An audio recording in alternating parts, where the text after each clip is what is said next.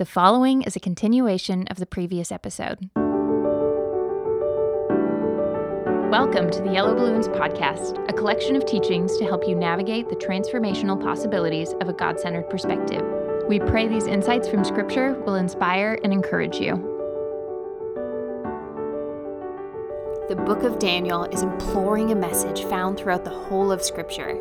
Be a faithful witness and don't fear death. In this episode, we encounter the enigmatic dream of King Nebuchadnezzar. The Babylonian ruler seeks far and wide to have his dream interpreted. None of his men can do it, and the interpretation comes through the most unlikely of sources, a Hebrew exile named Daniel who asked God in prayer to help him interpret the dream. So the king interviewed these guys who have now had 3 years of training in Babylonian U. And they graduated from Babylonian U, and what they're learning in Babylonian U is the language and the literature of the Chaldeans. Now, Chaldea, maybe you remember someone who's from Chaldea. Does anybody remember somebody that's famous that's from Chaldea? Abraham, from Ur of the Chaldees, right? So here we are, and the Chaldeans, and their culture has enveloped Babylon, and we're come full circle here. Because Abraham left, and he's exiled and pulled out from a corrupt culture. And now here we are with his nation coming back into it again. The Bible is cyclical. We just keep going through these cycles. And so here we are, and we've got the Chaldeans, and we're learning their language and their literature. Now, understanding as humans comes through really two things. One is language. Language shapes everything we think. That's how we think. We think mainly in language. And to the extent we don't think in language, we think in stories, which is literature. And the stories that are common in a culture shapes what that culture is. Because stories teach us what is honorable and what is dishonorable.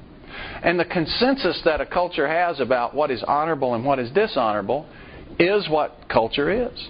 That's what culture consists of. If you think of the Greeks, they had the Iliad and the Odyssey. And the characters in the Iliad and the Odyssey and their willingness to sacrifice to gain accomplishment and their constant seeking of glory. This totally shaped the Greek culture, which in turn shaped the Roman culture, which in turn shapes our culture. And I'll bet you 80% of us today are going to be glued to a TV tonight to see who has glory and honor, Achilles or Hector. That's what's going to happen tonight. And somebody may die because it's such a violent event. And we'll say, gosh, that's too bad. When's the next game? Because we've just made it where people don't die too often. If they die too often, then we do something, right? And we have all kinds of versions of this. We have guys driving around a circle going 300 miles an hour. Because that's what we are. We're Romans. We're going to see that as we go through here. They learned this language, and they understood this literature. They understood what the Babylonians said was glory and honor, but they had discernment. They knew how to pluck out the things that were true and hold on to them and reject the things that weren't true. And as a result, they came out with 10 times the knowledge that all the other students, and still had their integrity and their belief in the Scriptures. Isn't that cool? Now this should be what we want for all of our kids. And we should be teaching them how to understand stories. If you let your kids see movies, please help them understand what story is being perpetrated to them and what's being advanced, and tell them what's true and what's not true. No story will be interesting to anybody if it doesn't have some truth in it. But the very best lie is the one that's 99% true. And they just put a little bit of untruth in there, and if you buy that, you're starting to take the poison. And you just go a little bit down the road at a time. Well, here these amazing young men resisted. I wish the Bible told us about their mom and their dad and the training they had at home, or their rabbi that was in their community and their mentors. I wish it did. I think we can infer that these young men had incredible influences. But notwithstanding, the source of their wisdom and understanding is something God gave them. We don't know how God gave it to them. perhaps it was supernatural. Usually the way God gives us blessings is through other people, have you noticed? I'll bet you that this is just as much a testament to their mentors as it is to them. So now we get to chapter 2. This is one of my favorite chapters in the Bible. So let's just blitz through it here. Now in the second year of Nebuchadnezzar's reign, Nebuchadnezzar had dreams, and his spirit was so troubled his sleep left him. Then the king gave the command to call the magicians, the astrologers, the sorcerers, and the Chaldeans to tell the king his dreams. So they came and stood before the king. And the king said to them, I've had a dream, and my spirit's anxious to know the dream. Then the Chaldeans spoke to the king in Aramaic, O king, live forever. Tell your servants the dream, and we will give the interpretation. Then the king answered and said to the Chaldeans, my decision's firm. If you do not make known the dream to me and its interpretation, you shall be cut in pieces, and your houses shall be made an ash heap. Actually, it's dung heap. However, if you tell the dream and its interpretation, you shall receive from me the gifts, rewards, and great honor. Therefore, tell me the dream and its interpretation. So once again, here we see that Nebuchadnezzar is really, really good at reward systems. You see how clear this is? Anybody confused about what the choice is? They don't have like a whole list of choices, right? Tell me the dream, get glory and honor. Don't tell me the dream, die and have your house turned into a dung heap. It's real simple now. Which would you prefer? Okay. Now, interesting here that the Chaldeans are the ones speaking, because we really don't know this much about these Chaldeans, but they're one of the groups of people, the magicians, astrologers, Chaldeans. We've seen magicians elsewhere in the Scripture, like Pharaoh's magicians knew how to throw their rod down, it would turn into a snake. So they had occultic powers, it seems. We don't know much about astrologers. Daniel's the only place that word shows up. But from history, we know that the stars have been things that were studied for a long time, and people have gained things from that. We see that in the New Testament when they see the stars and say, oh, a king is born, right? So there's a lot of knowledge about the heavens. These Chaldeans appear to me to be like the chief diplomats, the guys who really understand how to get things done, because they're the ones that speak up. And look at how wise their words are. O king, live forever. I think that's what you say to the king every time you address him. Wouldn't that get cumbersome? I think I'm going to try that at our company, though, just to see how it feels. You know, oh Tim, live forever. You know what I mean? I think it would just be kind of fun to see. So, anyway, they start with that, and they say, tell your servants the dream, and we will give the interpretation. And, of course, he says, now I know you're stalling because you don't understand what I'm saying, but, you know, they're trying to get a diplomatic solution here. Verse 7, this is the appeal now. They understand appeal. Maybe Daniel is wise like the Chaldeans. Let the king tell his servants the dream, and we will give his interpretation. So they're going to try again. Then the king answered and said, I know for certain that you would gain time, so you're stalling, because you see my decision is firm. If you do not make known the dream to me, there's only one decree for you. For you've agreed to speak lying and corrupt words before me until the time is changed. Therefore, tell me the dream, and I shall know you can give its interpretation. So this is not a happy time for the Chaldeans and the magicians and the astrologers. The Chaldeans answered the king and said, there's not a man on earth who can tell the king's matter. Therefore, no king, lord, or ruler has ever asked such things of any magician, astrologer, or Chaldean. You're being unreasonable, king. We've given you a chance to be reasonable. Now you're being unreasonable. It's a difficult thing the king requests. There's no other who can tell it to the king except the gods, whose dwelling is not with flesh. We can't do this. No, you're asking us something that's impossible. For this reason, the king was angry and very furious and gave the command to destroy all the wise men of Babylon. So he's going to do it. So the decree went out and they began killing the wise men. So they start killing them. And I'm sure that they're going about it kind of slowly thinking, you know, the king gets like this sometimes. Maybe we just kill a few. Who do you not like? Lee. Okay, well, get him first. And we'll just see if, we can kind of slice a few at a time and see if this will kind of wear off. Okay? And so then they sought Daniel and his companions to kill them. So I guess they went to him and said, hey, sorry, you're going to have to be killed. Going to give us a day that's convenient for you. And so then with counsel and wisdom, Daniel answered Arioch, the captain of the king's guard. Arioch, obviously, he doesn't like this command either, who had gone out to kill the wise men of Babylon. And he answered and said to Arioch, the king's captain, why is the decree from the king so urgent? And I looked at this word, and it's kind of like the idea of hasty or rash. So why is the king saying something so rash? I mean, killing all of his wise men. He went to a lot of trouble to get all these wise men. Now, look, I've got a PhD at Babylonian U, and I've gone through this, and he interviewed me himself. Now he wants to kill me. What's up with the king? What is happening here? So Arioch made the decision no to Daniel. Okay, here's what happened. So Daniel went in and asked the king to give him time that he might tell the king the interpretation. And I get the impression here that this is like he asked some of the top guys to just stall a little bit, because I don't think actually he went in front of the king here because of the way the king reacts when he actually gets in front of him. So talking to the king, talking to the top people appear to me to be the same thing. So then Daniel went to his house and made the decision known to Hananiah, Mishael, and Azariah, his companions, that they might seek mercies from the God of heaven concerning this secret, so that Daniel and his companions might not perish with the rest of the wise men of Babylon. Let's ask God for help. Now, this is usually the last thing we do, right? But it's the first thing Daniel did. Maybe in this case there were not many other options available. But Daniel goes straight to God and says, man, we need some big help here. So they did, and then verse 19, the secret was revealed to Daniel in a night vision.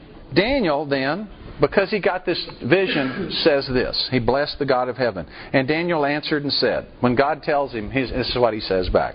Blessed be the name of God forever and ever. For wisdom and might are His.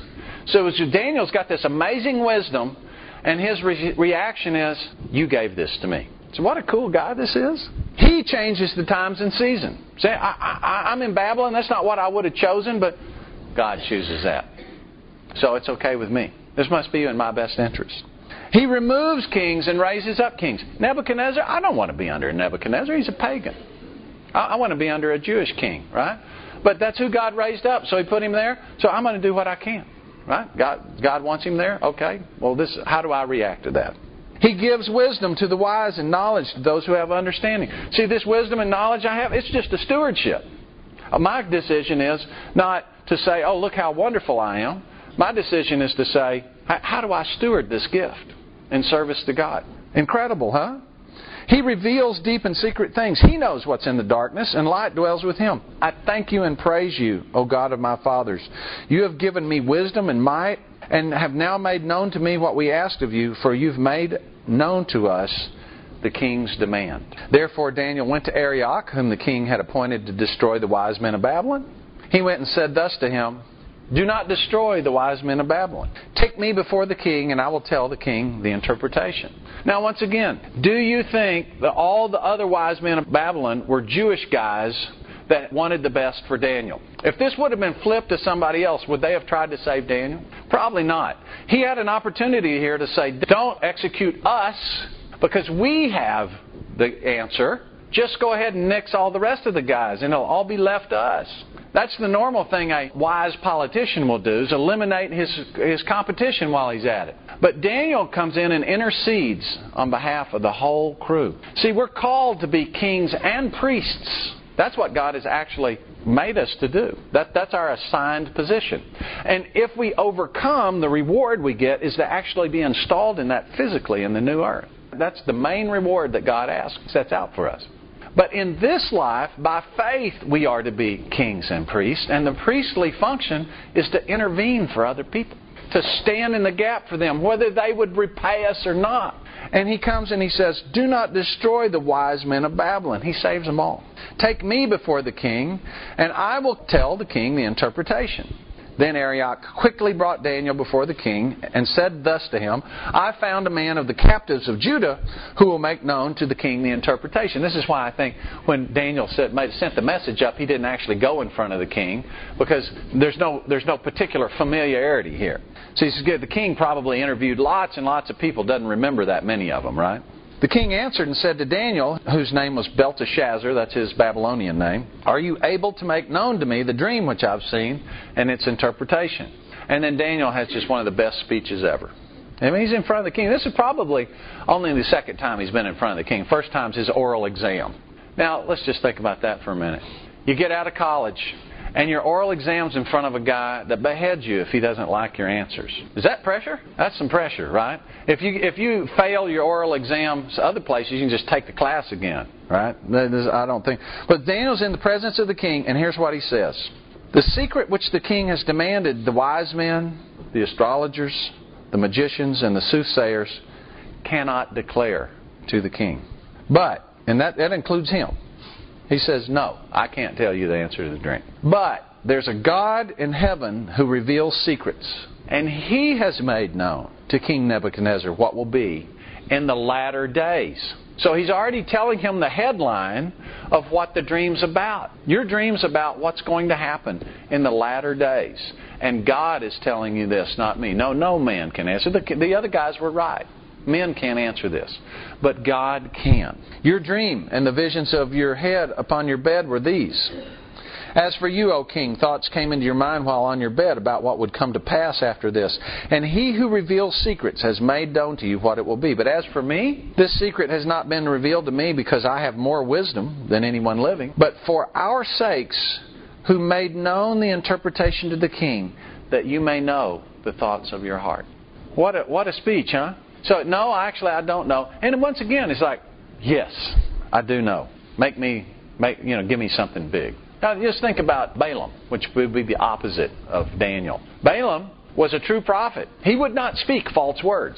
But what was he trying to do when he was offered a great reward to say something to curse the Israelites?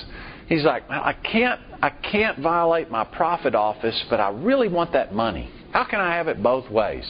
And we saw in Revelation that the spirit of Balaam worked its way into one of the churches.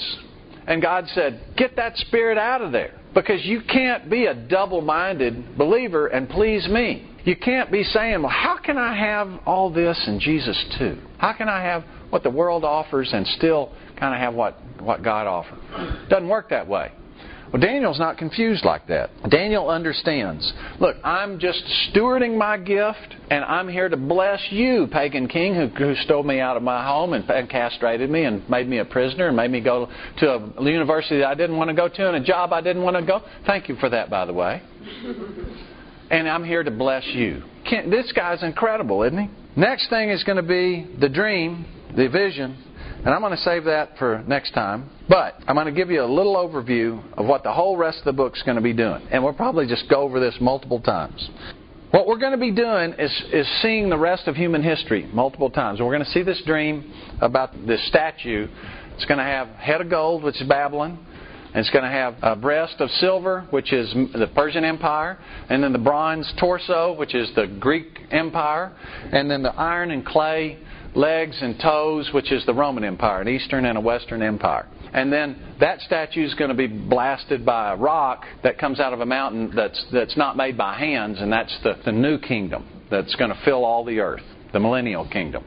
So that's the whole rest of human history. Daniel is a book that the liberal scholars always want to date as written very late because it's so plain that these prophecies are accurate that they conclude, well, this couldn't have been written before they happened because there is no actual God and God doesn't give prophecies, so it must have been written late.